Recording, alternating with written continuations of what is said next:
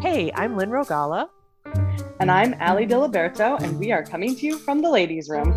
So we can talk about removing stupid, frustrating, and toxic shit from the world in a way that's not prim enough for the dinner table.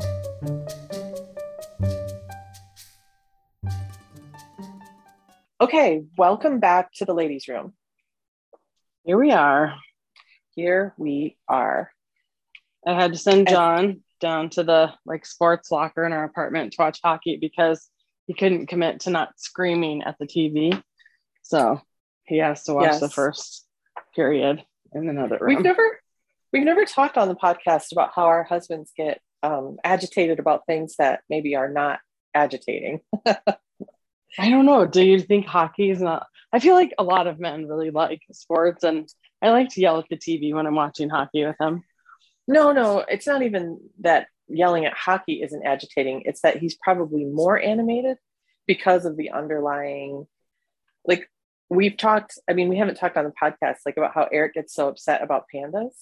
And it's just kind of part of his personality. I didn't know if you had to have some kind of special vow. If you were going to, Eric had to sign some permission for you to talk about his pandas thing.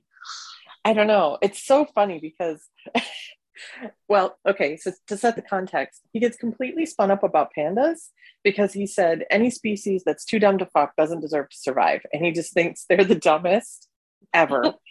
And that's fine as an opinion. But he gets so mad, he'll go on a rant. Eric, hey, what about pandas? And he'll just go on this crazy rant. And the last time we talked about this at dinner time, I was telling him that you and I had talked about it because John was also on a rant about something random. And he opened his mouth and then he shuts his mouth and he goes, nope, I'm not going to engage. As if I was trying to provoke an argument about pandas. Right. And really all I said was, pandas. And then he just, you'll not suck me in. You're just not going to bait me by saying the word panda. It's just not going to happen. And I feel like maybe John has a few more of these than is normal. So I don't even know what thing he was spun up about. I just remember you talking about that it was like that. But I joke sometimes that he just he hasn't moved past that stage in life where you just love to hate stuff when you're a teenager. And John, all you have to, it must have been about the Broncos. We grew up in Colorado, both of us grew up in Colorado, and he had a negative experience with the Broncos fan once, and he hates the Broncos. So he would really get excited about telling everybody how much he hates the Broncos, maybe even more than how much he loves the Avs. So I don't know. Yeah, it's what they talk about with animals, puppies especially. They call it, there's a word for it. It's single event learning. You have to be really careful. There's periods of time when puppies are a certain age, when they're really little. And then again, when they're, I think, a year and a half or something, and they have what's called single event learning. And if they have a negative experience, if they get scared by a bike or something, one of our dogs had this because we were walking with our friends and our friend's son bumped her with his tricycle and she was terrified of bikes for the rest of her whole life. She had a single event learning that bikes are scary. So I think our husbands are a little locked into single event learning in some respects. Maybe. I don't know if a panda murdered Eric's dad. I don't know if there's some deep, dark secret. That's what I was going to say. John can tell you the story about the Broncos fan and how infuriated he was. But I don't, 7 or 8 or something. But I don't know if Eric can tell you why he hates pandas. Yeah, he probably was just sitting there stewing. I tease you sometimes about starting conversations in the middle. And my husband is the king of that. He'll just sit there in perfect silence for about 4 hours and he'll say, you know what the thing about that is?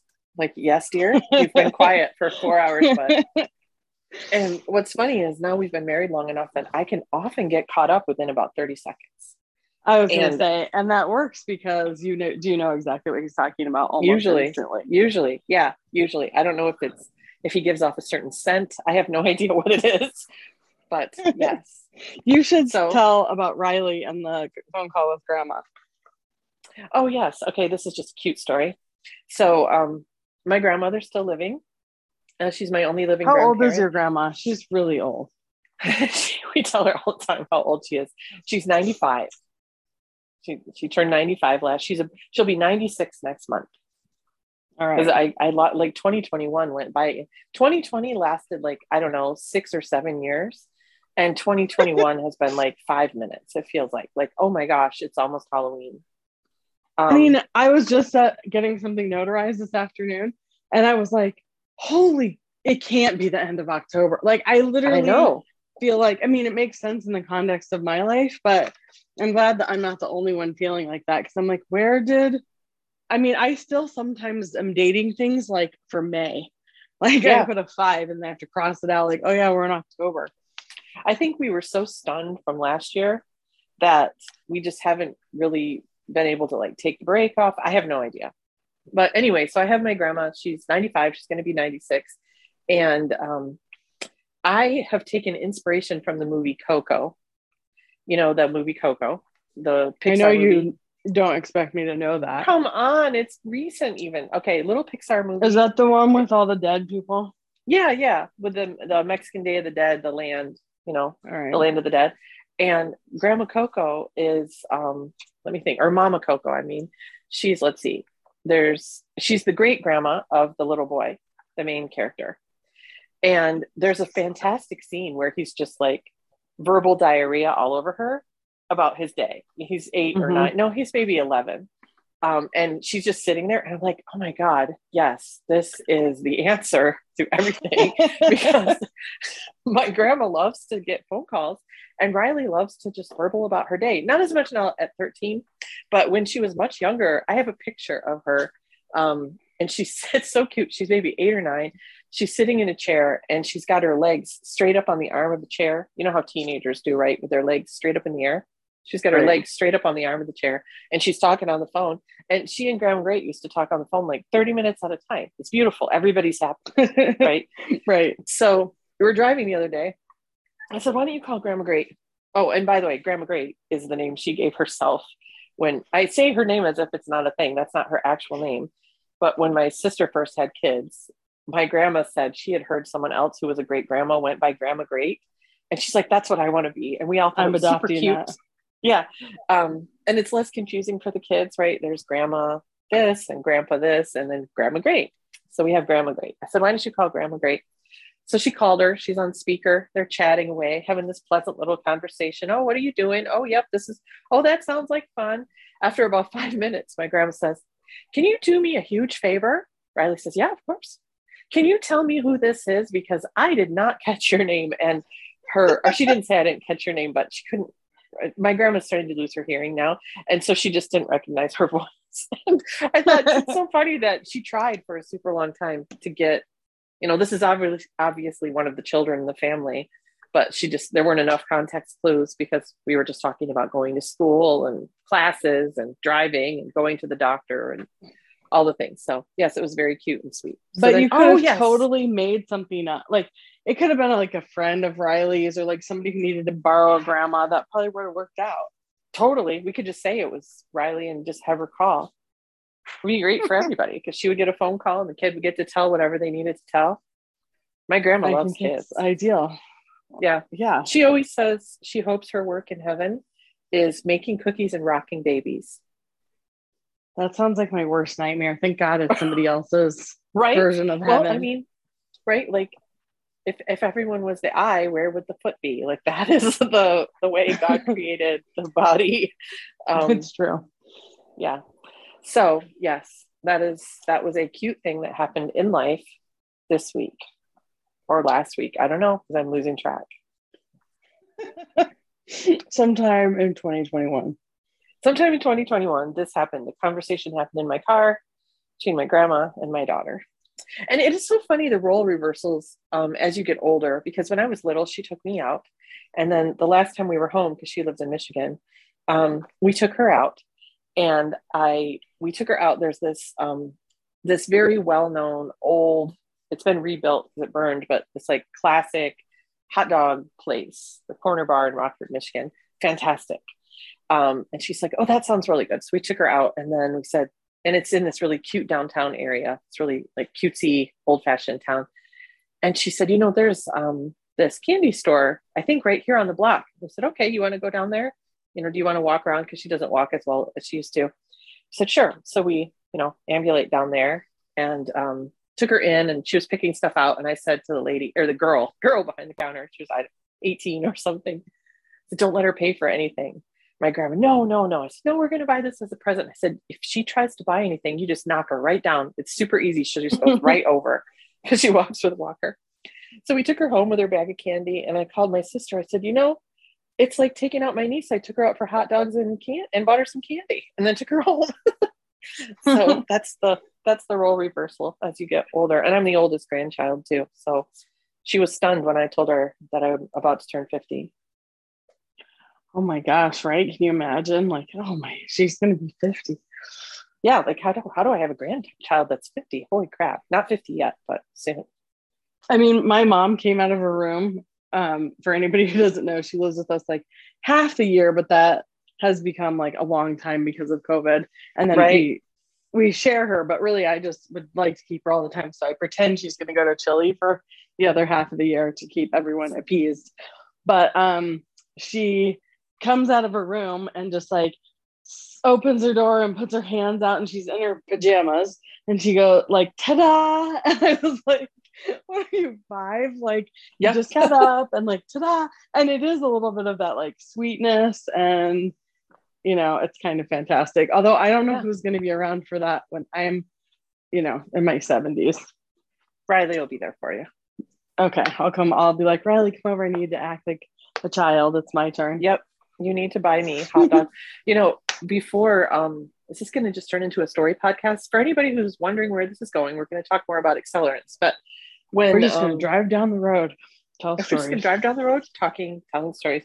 So my mom used to always make our Halloween costumes. Oh, this is perfect for this time of year too. When I was a little kid, she made us Halloween costumes, and we were in Michigan. She always made them with like a built-in mitten that you could pull back and pull back on. There was like a little slit at the wrist. You could put the mitten on and off, necessary for the Halloween costume. And she made them for my nieces too. I had 3 nieces when my mom died. And so that year I said, okay, I'm going to do this. So the first year I made them the cute little fairy costumes. I think I've told this on the podcast. And then the next year I made the mistake of letting them choose their costumes. And right, that's a very big mistake. Oh my gosh. One picked an angel. That wasn't so bad. Another one picked Tinkerbell, which I made out of knits, and I didn't know how to sew knits, and I didn't have the right machine or the right needle. That was horrific.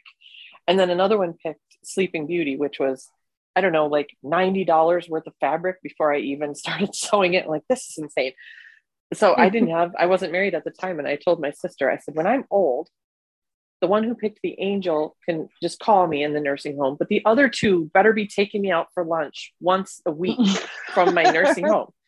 Because they owe me forever. They owe me.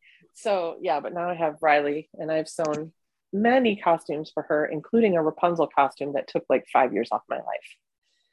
Oh yeah. I feel like there was a time in my life where my mom might have made a Halloween costume for me, but for sure that never happened for my children. That wasn't even on the radar. But I will say that my dad was the king of garage selling for years. Like, I don't think I almost ever bought like new clothes, and for sure not like toys and stuff, because my dad would go buy all the stuff that was like literally brand new and then like put it in his closet. So I would just go Christmas shopping for toys for the boys, especially the boys. Perfect. In his closet. But he would buy these crazy intricate Halloween costumes, and they would just go like shopping in his closet for what they were going to be for Halloween. Like, it was better than deciding what they wanted to be. Yeah, because what do you do with those other than just give them away, or if you're lucky, sell them?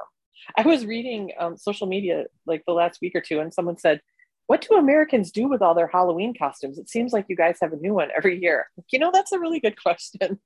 I almost don't know. Like, I was just getting, I'm actually going this year. I bought only one thing. I had all the clothes. I had to buy a wig and some fake eyelashes, and the rest of the stuff is stuff I already had. So I feel super proud about that. That is pretty good. Yeah. One year I went as the We Can Do It woman, from the poster. And I didn't buy anything for that. Eric had a dress shirt that was about the same color. So I put it on, rolled up the sleeves so it looked like a work shirt. And then I had some red with white polka dot fabric from a skirt I had made Riley, like this mesh fabric. And so I made the hairnet out of that, did the red lipstick. Away we go. That's all it took. It's very, very impressive. I feel Yes. like I should say that when we were in Europe for Halloween, like John has to dress up for Halloween. Like I mean, come on, theater teacher. Like he was kind of mad that I wouldn't let him pack any of his Halloween costumes to take over with us. And then when it got to be Halloween, like I could tell he was like, come on, I gotta dress up. So I was like, all right, well, go find a costume. So for days, he like looked everywhere, couldn't find anything because it's not really a thing. And also they only dress up like ghouls and witches and things like that. And nobody dresses up like, you know, Bad Janet or like Princess Barbie or something. Right. Like Bad Janet, like me. Yeah. Oh, you didn't say that that's what you were. I didn't say that's what I was going to be. Yeah. Bad Janet. Actually, technically, I also bought one other thing. I bought black press-on nails.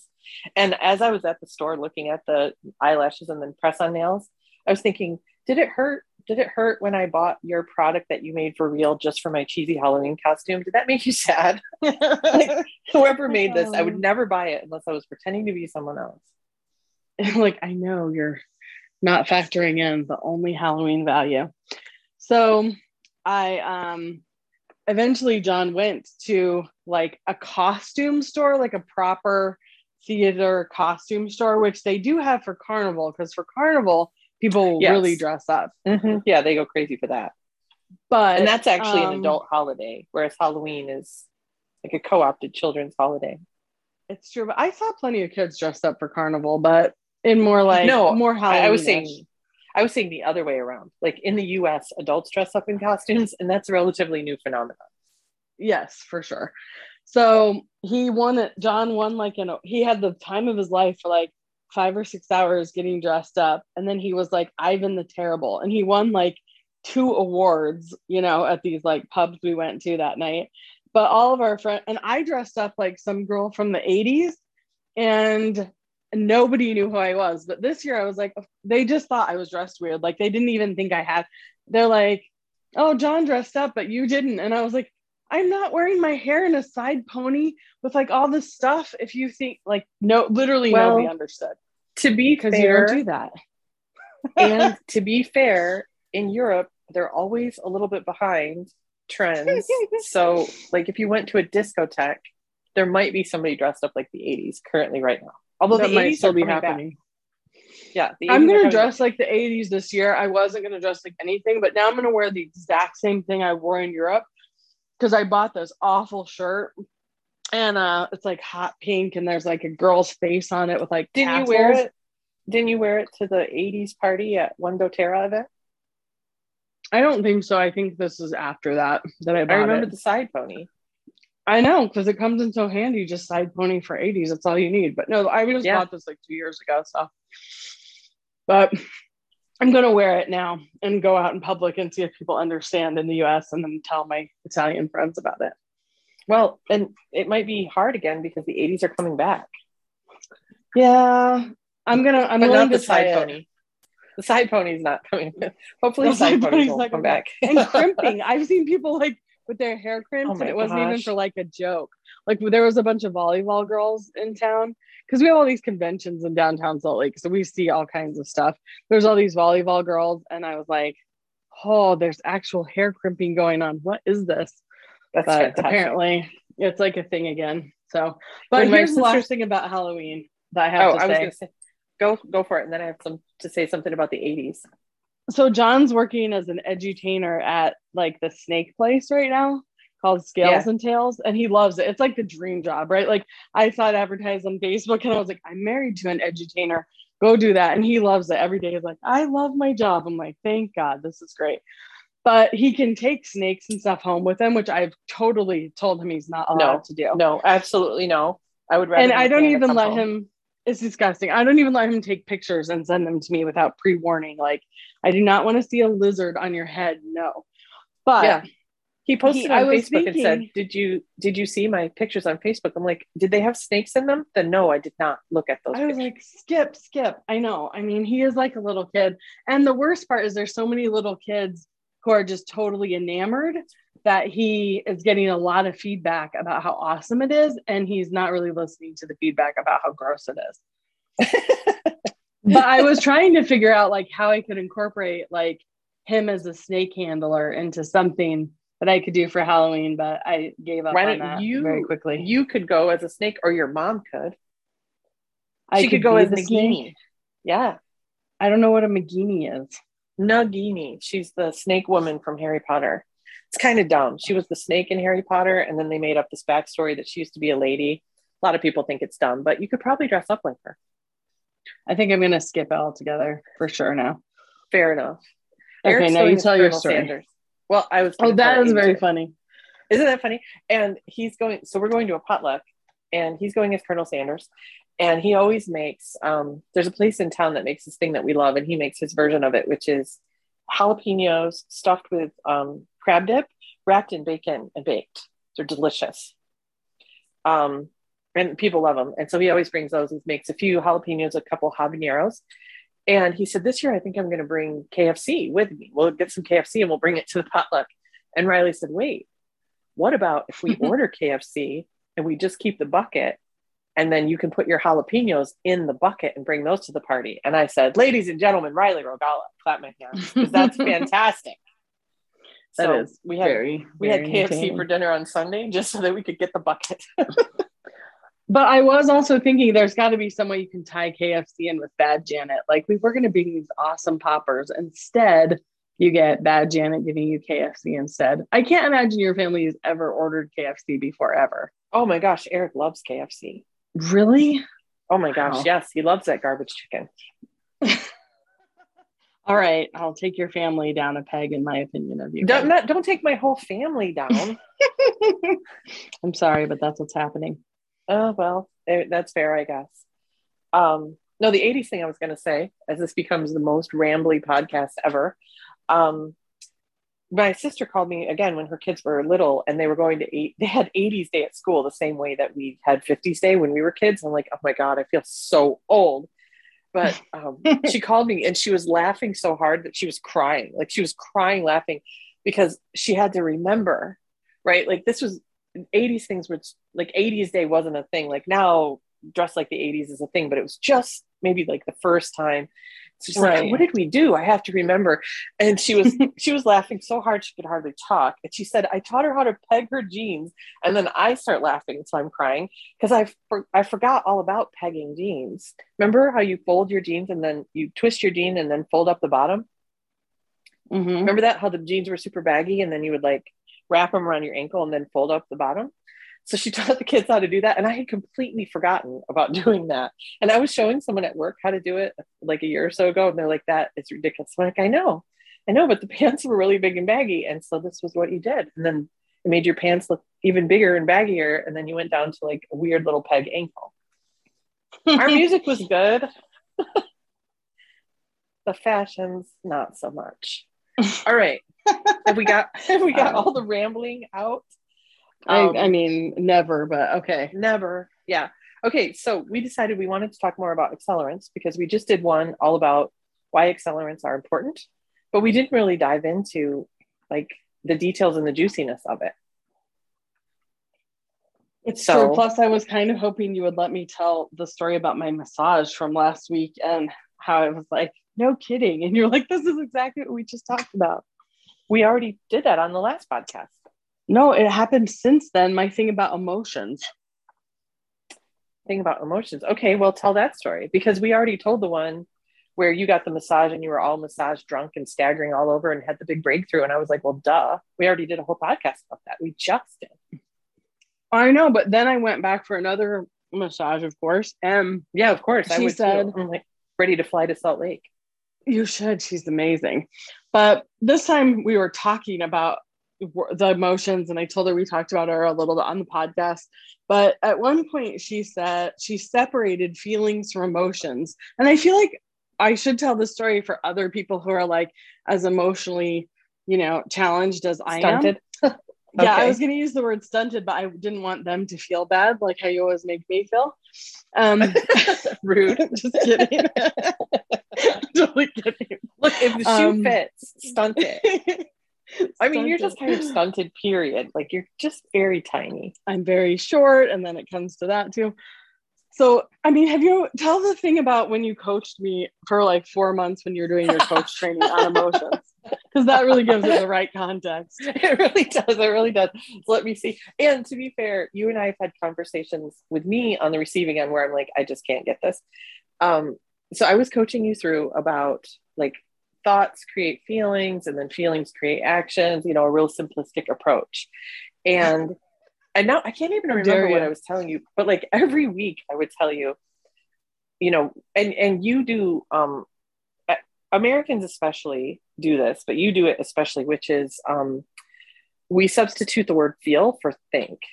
So we say like, I really feel like you're being stupid right now. Like, no, that's not a feeling. That's a thought. Like I feel, I feel angry as a feeling, but like, I feel like I don't want to, or I feel like you're not listening to me. Like those are all thoughts. And we say feel. I think that guy's such an asshole. I feel like that guy's such an asshole. I feel like we do exchange it. Yeah, we exchange it. So I was trying to get you to like actually feel, like get into your emotions, feel in your body, like recognize, what does anger feel like? What does this feel like? What does that feel like? And really, where do you feel that in your body? Yeah, where do you feel that? And really get like, my thoughts and my feelings are these separate, distinct things.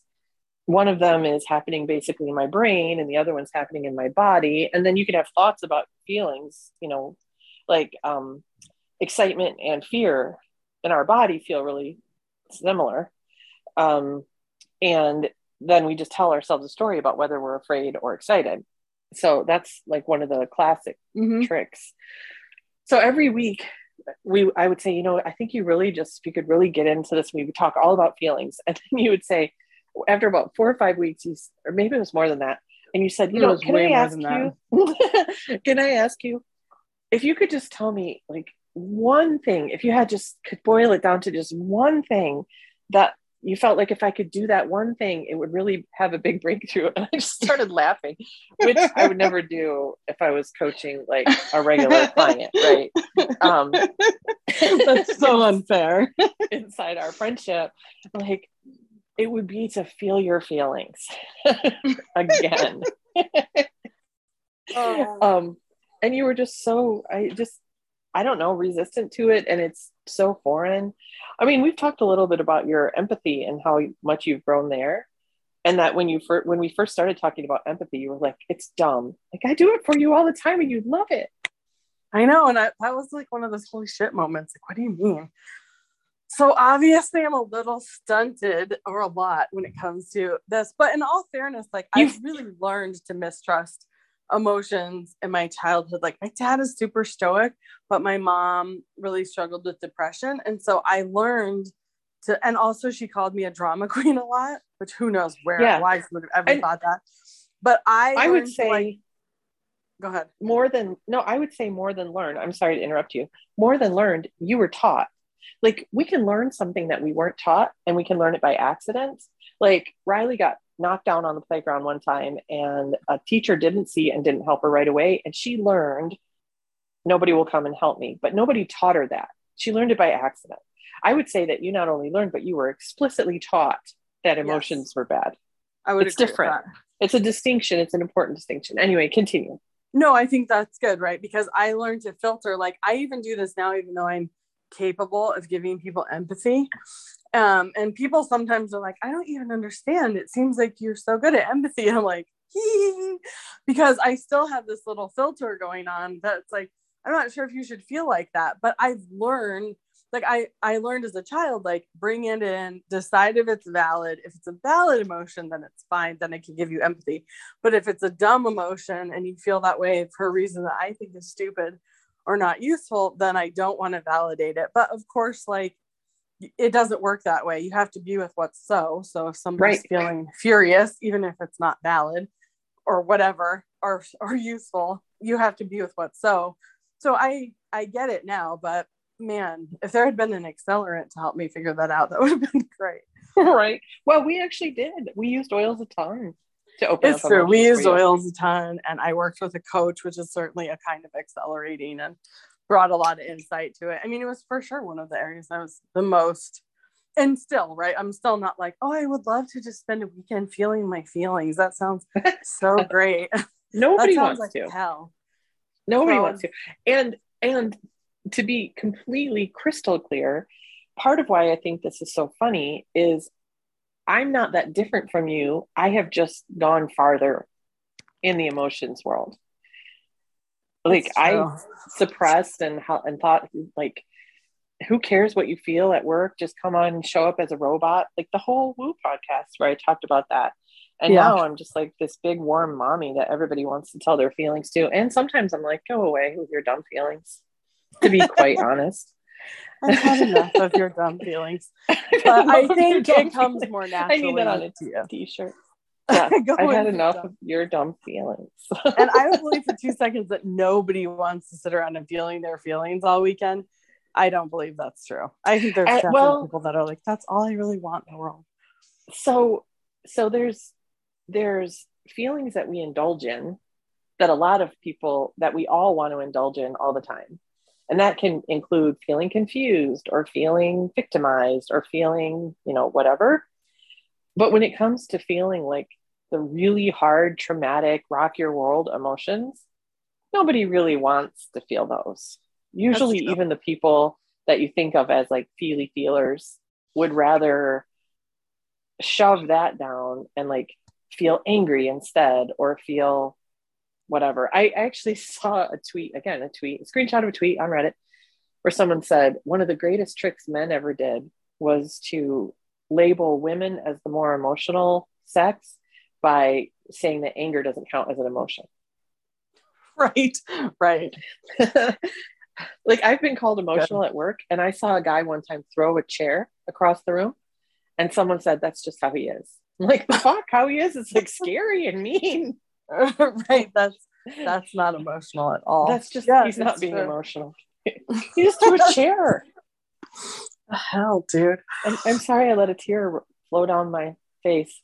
That guy just threw a chair across the room. He's not emotional. It's really true, right? Like it's really. He didn't get in trouble either. Nothing happened. Yeah. Right, because that's acceptable. But if you cried in a meeting, somebody would have dressed you down for sure. Yeah, like, being really unprofessional. But what about the chair guy that threw the one chair? He took the chair, it was on the ground, and then it was in the air for a while, and then it was on the ground really loud. And he did that. And he wasn't laughing when he did it. He wasn't like, hey, everyone, it's chair throwing time. Stand back. This just needs to happen. Like, he was furious and completely out of control. Like, I've never seen a woman lose her shit like the way that men do at work. I've seen people have meltdowns of all genders, but I have never seen, like, if I had to line them all up from like most intense to least intense, the top 10 is all guys.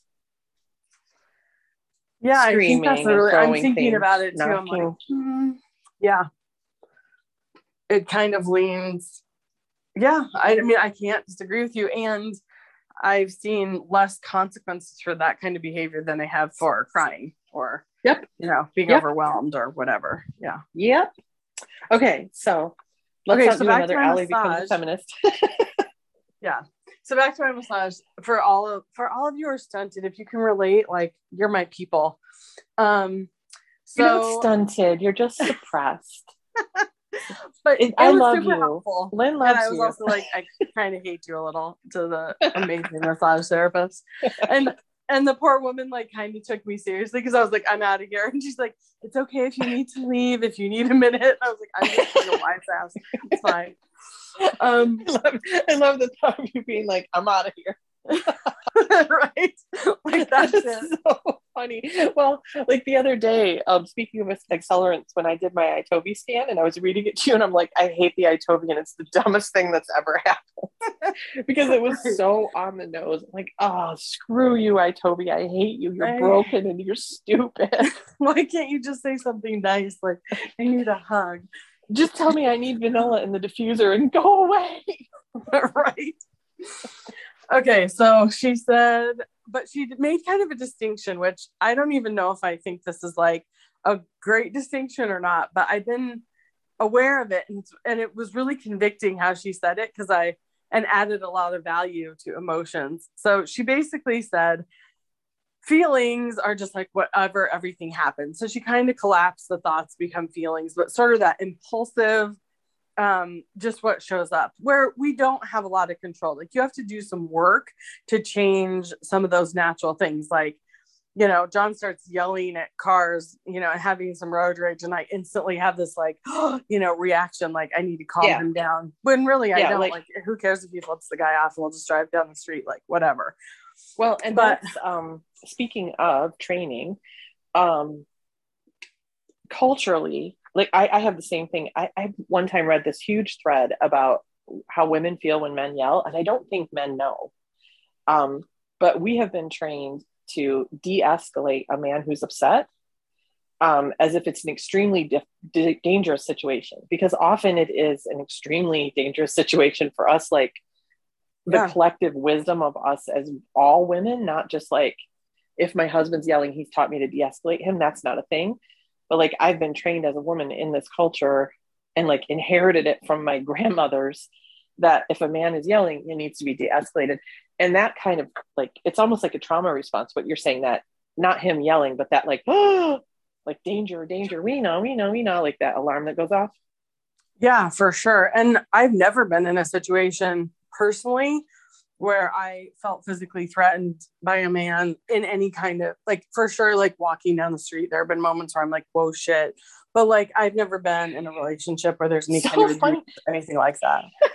So funny that you just stepped right over it. I shouldn't laugh, but like, I've not been in a relationship, like an intimate partner relationship where I felt dangerous, but you just stepped over. You're like, I've never been where I felt like a man was threatening. I mean, other than walking down the street, of course that. But like not in a place where he's yelling. Like I haven't been in a meeting where somebody threw a chair, you know, like that kind of immediate danger, you know, like that. I wasn't stepping over it. Like, I think we've talked about, and you've told many men, like given a lot of insight to like, hey, the fact that you walk down the street without even having to worry about if you're safe or not, like that is a lot, like that's part of what's happening. Like women are like, that's not something that's not in most of our space at any given moment, just as part of survival or whatever. So like when Riley and I first started playing Pokemon Go, which I'm sure most people know, but for your sake, is a little game you play on your phone where you walk around and it uses augmented reality and you catch the little Pokemon. And I started playing it with Riley to get her to go on walks with me.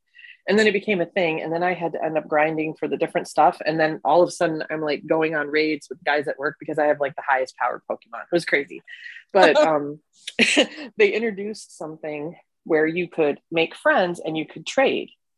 And you could trade with like your real life friends, but you didn't even have to be.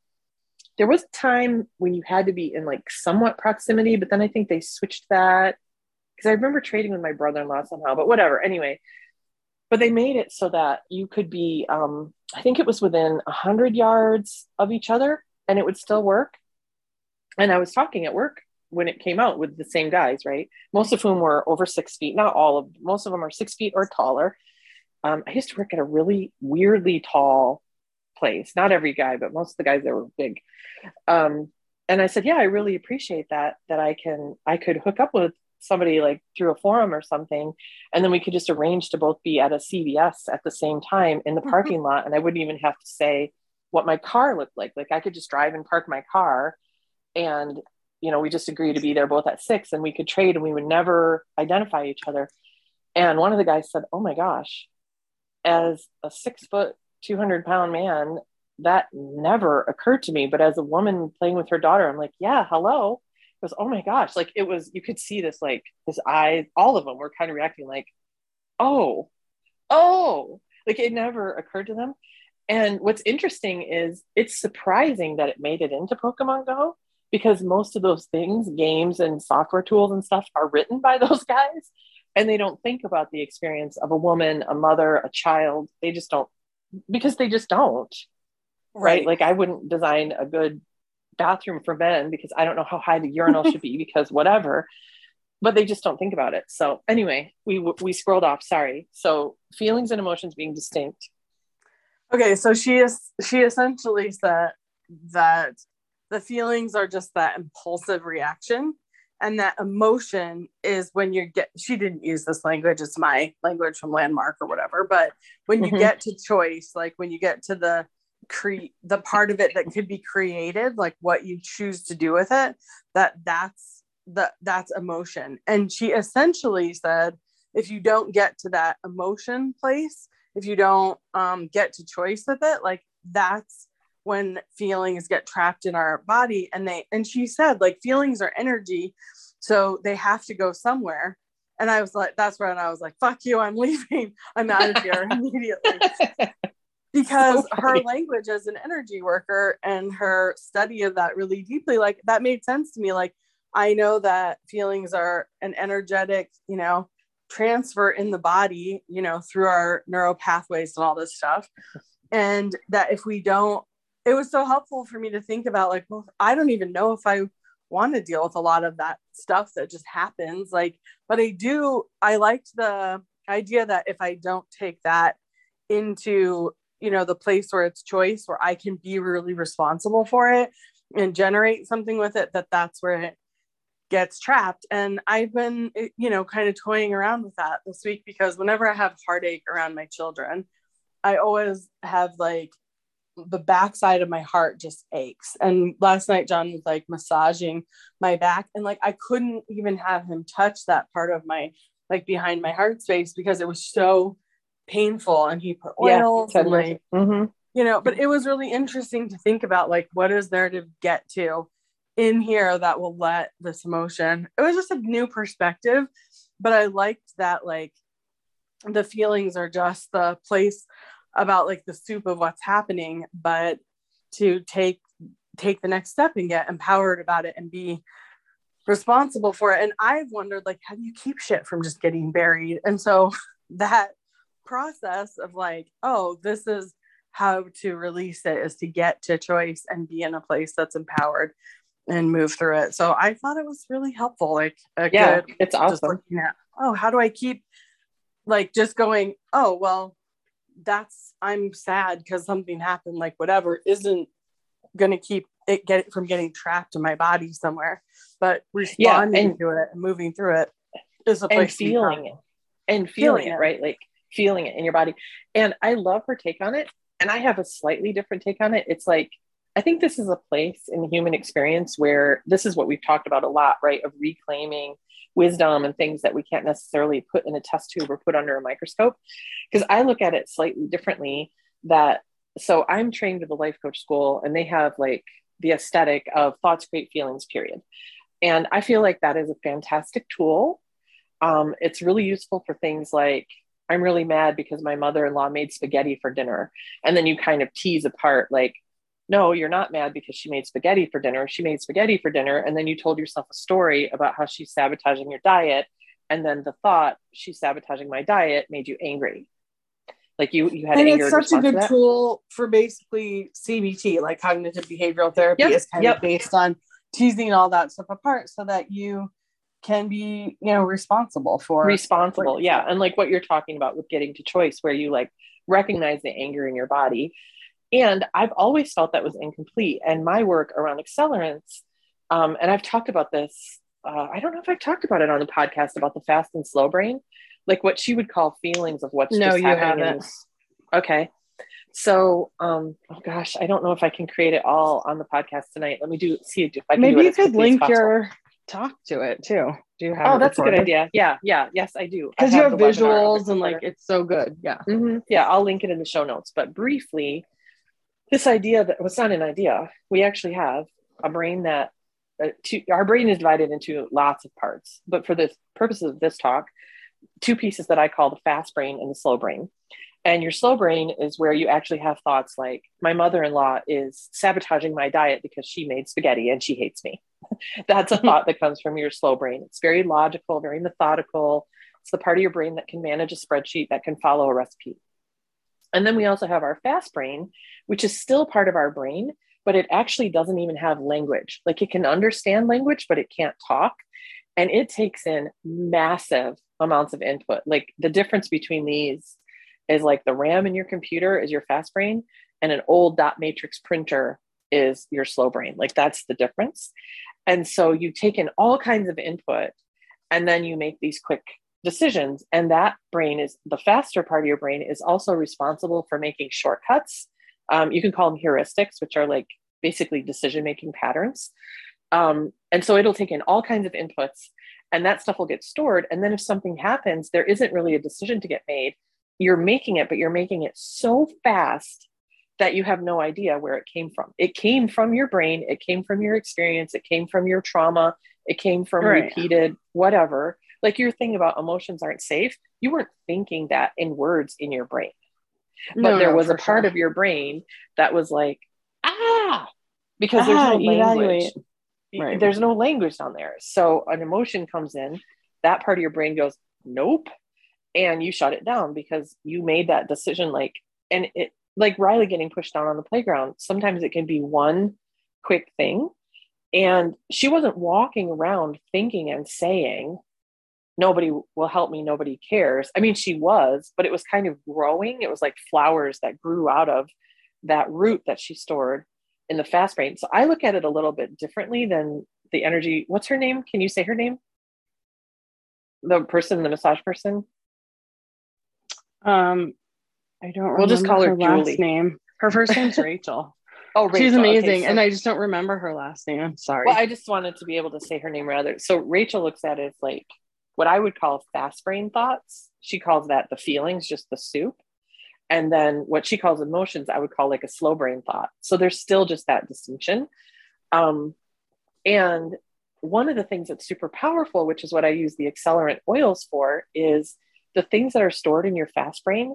You can get them out by doing thought work, like telling yourself, oh, it is safe to have emotions. That'll like pick it out over a long time. Or you can just go after it with oils and just like yank it up by the root and have it go away and never even know really what it was. Like I have a scarcity, I used to, I don't anymore, a scarcity mindset that came from some deep, who knows, probably something that happened when I was 3, almost always something that happened when you were really little or a deeply traumatic event. Right. And also things that happen when we were really little are more deeply traumatic because we don't have the same skills. And that's the other thing is these emotions and feelings and quote thoughts, the wordless thoughts get stored at the level of capability of that age you were. So like I have a 3-year-old driving my bus, right? We all do. And so that's one of the things that's great about accelerants, like you going for your massage energy work and like using essential oils is you can pull those things straight out and it doesn't even matter what it was. Who cares? You know, a lot of like therapy, like, well, what do you think happened? Let's dig deep. Let's find out who told you this. Like, who gives a shit? Just get it out. And I don't mean that in a suppressing way. It's more like there's this tumor and it keeps growing tendrils out my belly and I can keep cutting the tendrils off, or I can open my belly, take the tumor out, sew my belly back up, never have another tendril. And who cares what day the tumor started growing? It doesn't matter. It's gone. And that's what's so cool and a lot of about times, the oils and accelerants. It doesn't really matter, right? Like we just want it, like just processing something. Like we don't always, like there's trauma that I believe like needs to be fully processed and understood cognitively.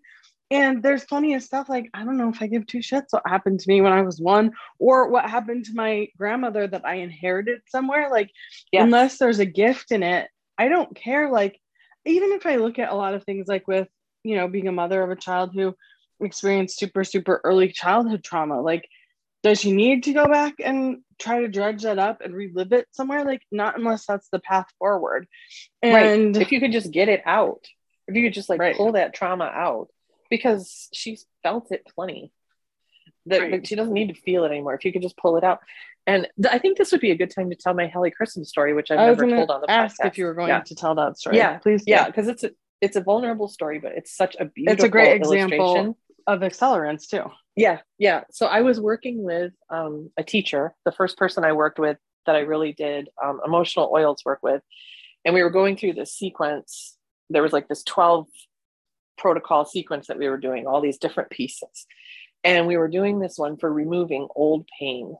And I did the protocol and I said, I don't know. I didn't really feel anything. And up to this point, like I had been feeling do you remember the one I was telling you and one of our other friends you guys had been talking about like giving birth to my best self or whatever. And then there was a thing that you did on your forehead. And she said, like, imagine a cervix opening straight up.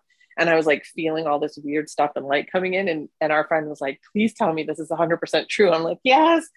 So I was having all these really I don't even remember this. I'm like, that sounds crazy. I blocked it out because it sounds insane. It's too crazy. It's too crazy for them. But I'd been having these powerful experiences. So I did this one for removing old pain. And I didn't really feel anything. I'm like, I don't know if I did it right. Sometimes you don't feel it. Sometimes you do, whatever. Usually you'll know later when the results show up. But she said, well, add helichrysum. And I can't remember where I had to add it, over my heart probably. I said, okay. So I went into, it's so weird. I went into like a bathroom in the house that I never used, like way in the back. I don't know why. But anyway, I did. I went back in there and I put the helichrysum over my heart. And I instantly started. Now, some of this stuff sounds like I'm just faking it or making it up, because like you can have whatever experience you want. You can pretend, but I had no idea what was going to happen. Right. I was like not looking for any particular thing. So I put the helichrysum on and I instantly start to sob, these like gut heaving sobs that felt almost like, you know how your belly heaves when you vomit and you can't stop, like if you've had food poisoning or something, and just like you have these waves of heaving. And I was, I was crying like that. So I was like, but it was like the sobs were coming out like, oh, it was really weird. And I like collapsed on the floor, down on my hands and knees, heaving up sobs, like not even really tears coming, just like sobbing and stomach, like diaphragm completely spasming and like, for about 5 minutes. And then it was totally over. And I was like, okay, I'm not sure what that was. I mean, it was like a faucet turning on and turning off. That's how abrupt it started and stopped when it was done. And prior to that, I used to be plagued, haunted by always worrying that my husband was going to leave me. And if you need to know anything about Eric, he is like the most stable, faithful, committed, dedicated, like he's like a golden retriever. He would never leave the side of someone that he loved. And I used to just constantly, and not for any reason, like, oh, he's mad, he's going to leave. I just always worry, he's going to leave, he's going to leave, he's going to leave. My daughter's going to die. You know, everyone's going to leave. Everyone leaves was like this story I had. It's gone. It's totally 100% gone. It has never, not that I don't occasionally like worry about my child getting hurt or something, but like that plague of those thoughts constantly, just, I was haunted by that fear and anxiety about losing all my loved ones always. It's just totally gone since that day. Gone. Yeah. And so there was some, and I'm sure I could sit down with a therapist and they could talk about my parents' divorce and my mom dying young and blah, blah, but who cares? Really, it's gone. And it wasn't, I'm not avoiding it. I'm not suppressing it. I'm not like, I'm still worried about this, but I'll just pretend I'm not. It is 100% gone. Like it was a disease inside me that got removed. And also that makes me think of like, how many times have we done the cognitive work, but the impact hasn't changed?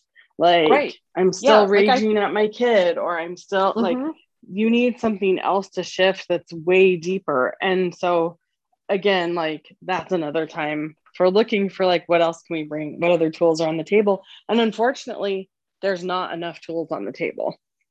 Yeah. And I had done cognitive work on that one. I had done, you know, biblical work. I had found Bible verses. I had done all kinds of, and it had shifted some, like it was less, right? The quote symptoms of it was less. And I probably could have spent another 20 years and removed it bit by bit. But the helichrysum got it up in 5 minutes of laying on the floor, vomit sobbing. So I'll take that. And I mean, it was a pretty regular conversation about feeling really unsettled in your, you know, and like, how secure can I be with Eric? And now it's this very different conversation about like how God's given you the perfect husband that gives you all the security. It's really, really different because you like whatever happened in that space. Yeah. And it was never about him. I want to be super clear. It was never about him. He never gave me any reason to worry or think that. It was like a tumor of whatever that got stored in my body somewhere, in my brain, wherever it got stored, of everyone will leave you always. Yeah. And I walked around just in I can't even express the amount of anxiety and pain, and processing it didn't I didn't resist it. Like you said, we had a million conversations about it. I worked it through in Bible study. I prayed, I did verses, and the helichrysum removed it, and it's gone forever. Like, it's gone. Yeah, it's great. And that is one of many accelerant stories, but especially around oils. And I love oils for this work because I feel like, number one, we co-evolved with them and they're continuing to open up. Like, whatever's happening in the world, the oils will continue to respond to it. I believe that. And number two, it's super accessible. Like, I could put a drop of helichrysum in your hands for less than $1. Right.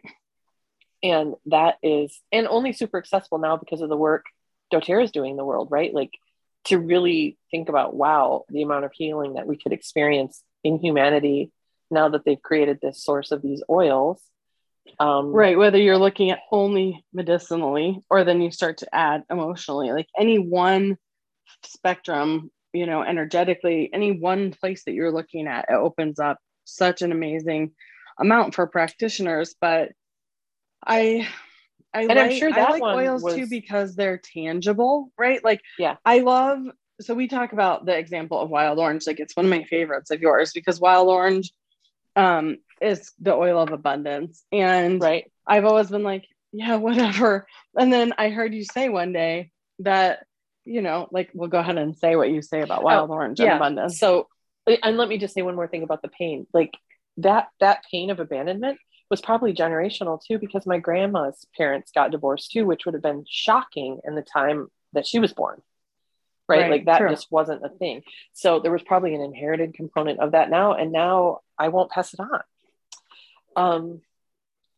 Or maybe I need to get it out of Riley because I already passed it on. We'll see. But anyway, okay. So wild orange is one of my favorite ones for talking about this slow, fast brain thing, because most of us have experienced an orange. So if you picture yourself smelling an orange, and my voice just changed because I cupped my hands around my face. Your body instantly, like your I don't want to get into all the sciencey stuff of this, but like your thalamus and your hypothalamus constantly scanning. I mix them up. I mix up the two.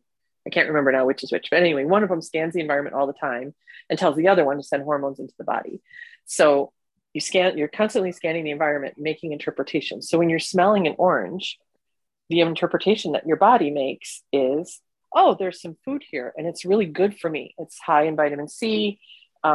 It's got some good sugar in it. It's going to give me some good energy. It's got some fiber. Like, an orange is a really excellent thing to have as an omnivore. And so when we smell wild orange, which is made from the peel of the oranges, our body interprets it the same way, our brain body, it's kind of all the same in this analogy, as if we're in an orchard. So I'm now in an orchard, I'm surrounded, because your brain doesn't have any like direct access to the outside world, so you can hack it. It's one of the things I love too, is accelerants are like hacks. So your brain can't tell the difference between smelling wild orange or being in an orange orchard full of like the ripest, juiciest, mouth-watering, abundant amount of food that you can imagine. So You're instantly in the presence of abundance with one drop of wild orange when you smell it, because your brain doesn't know the difference between being in an orchard or smelling a drop of wild orange from a bottle.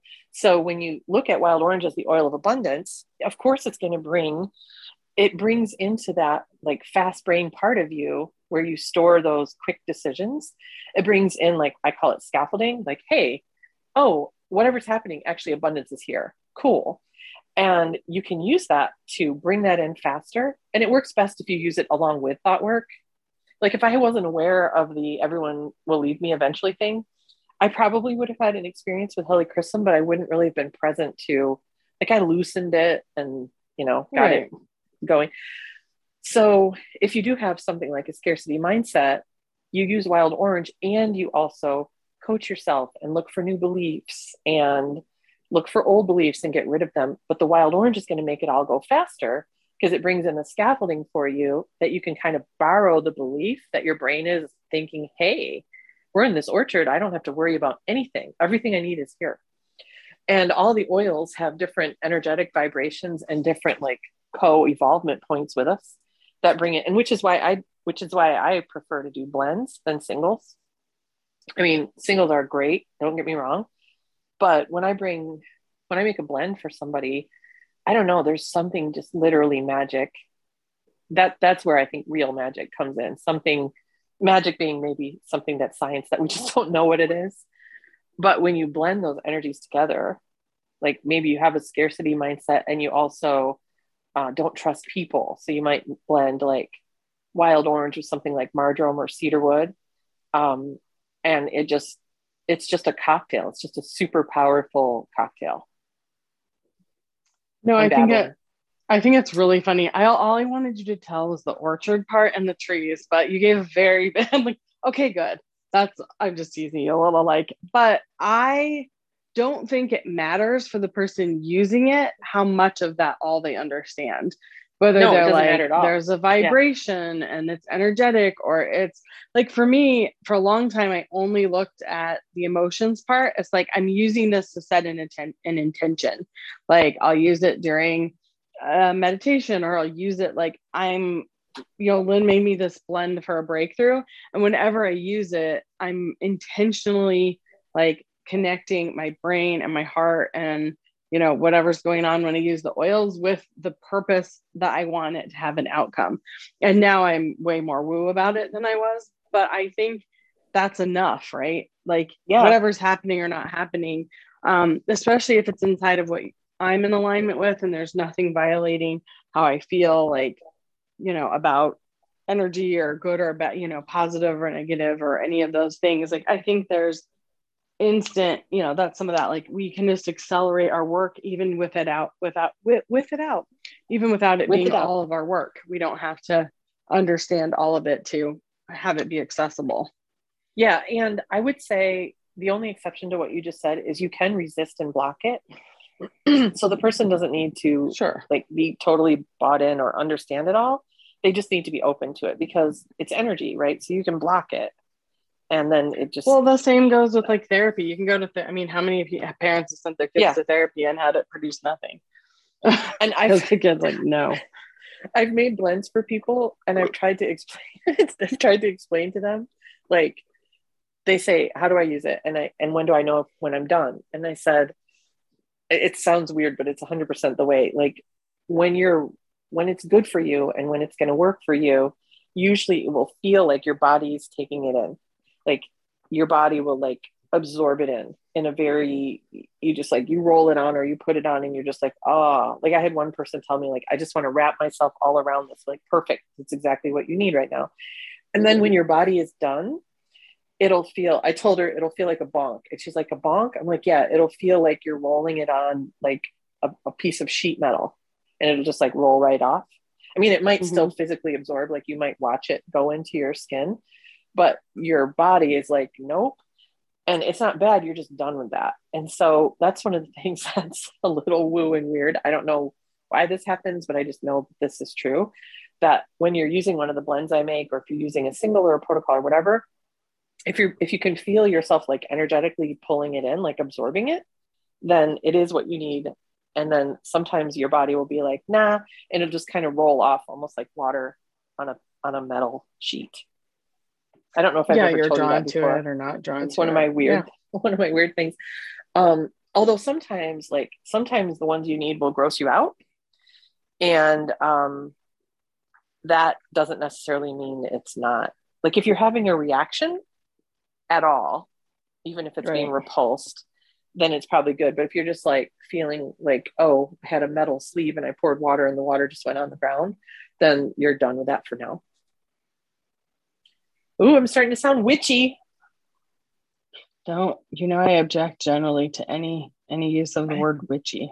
I know. And I'm sitting right here next to some white sage and lavender mini wands that I bought to smudge the house once we move back inside, and that Riley is really excited to smudge with me, and I'm so excited. Wait, did you say mini wands? Yeah, that's just describing the shape of them. Instead of a long, like sometimes sage is in a long stick, these are just little ones that have like a tiny handle and then a little bulb.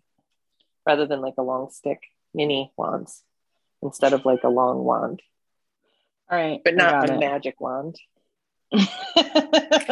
Okay, thank you for clarifying. I'm like, wait, what's happening? And I'm sure like I'm totally gauche for buying them at Whole Foods, but she was super excited to come and smudge with me. And so we will be doing that before we move home. We'll be smudging the sage and the Palo Santo. And then will you do like some anointing, the doorways and all that? I love that. Yeah, probably. All right. Yes, indeed. Because there's been a lot. Then I'll feel like I can house. come in your house again. Yeah. Got to ward those vampires. No, not really. So did we talk enough about accelerants, Halloween costumes and accelerants? I think so. All right. As I yawn. As you yawn. Yep. We just got vanilla at convention or this year. Like vanilla is like some kind of special crack for me. I don't even remember what it does, but I made the mistake of putting vanilla on because it always makes me super, super relaxed. And why would you do that? I don't know. It smells good. And it was sitting beside the bed. So I was like, oh, I should put some vanilla on. It's like when you assaulted me that time with Serenity at convention. I know. And you were really mad at me. Well, I was mad because like you made me slur my words and stagger around. Yeah. Because at the time I was using Serenity to sleep and I was being really cranky. And you like, without permission, non-consensual Serenity application. And then I was like, why did you do that? They're the worst. So good. All right. On that slurry. All right, well, John can come back in the house and watch hockey, and I'll be slurring my words while he does. And that. I will go cook the salmon that Riley picked out at Whole Foods. Was very excited about everything bagel salmon. That's fantastic. There's kind of like an everything bagel thing happening right now. I don't know if you knew about that. No, is it everywhere? Yeah, like you can buy everything bagel seasoning, and then everything has everything bagel on it. All right, very well. So I will see you next time, not coughing, in the ladies' room. All right, ciao. Thanks for joining us. Be sure to subscribe to catch us in the ladies' room. You can also find Lynn at A Spacious Life on Facebook, Instagram, and in Clubhouse. And find Allie at 5 Billion Entrepreneurs on LinkedIn and Instagram.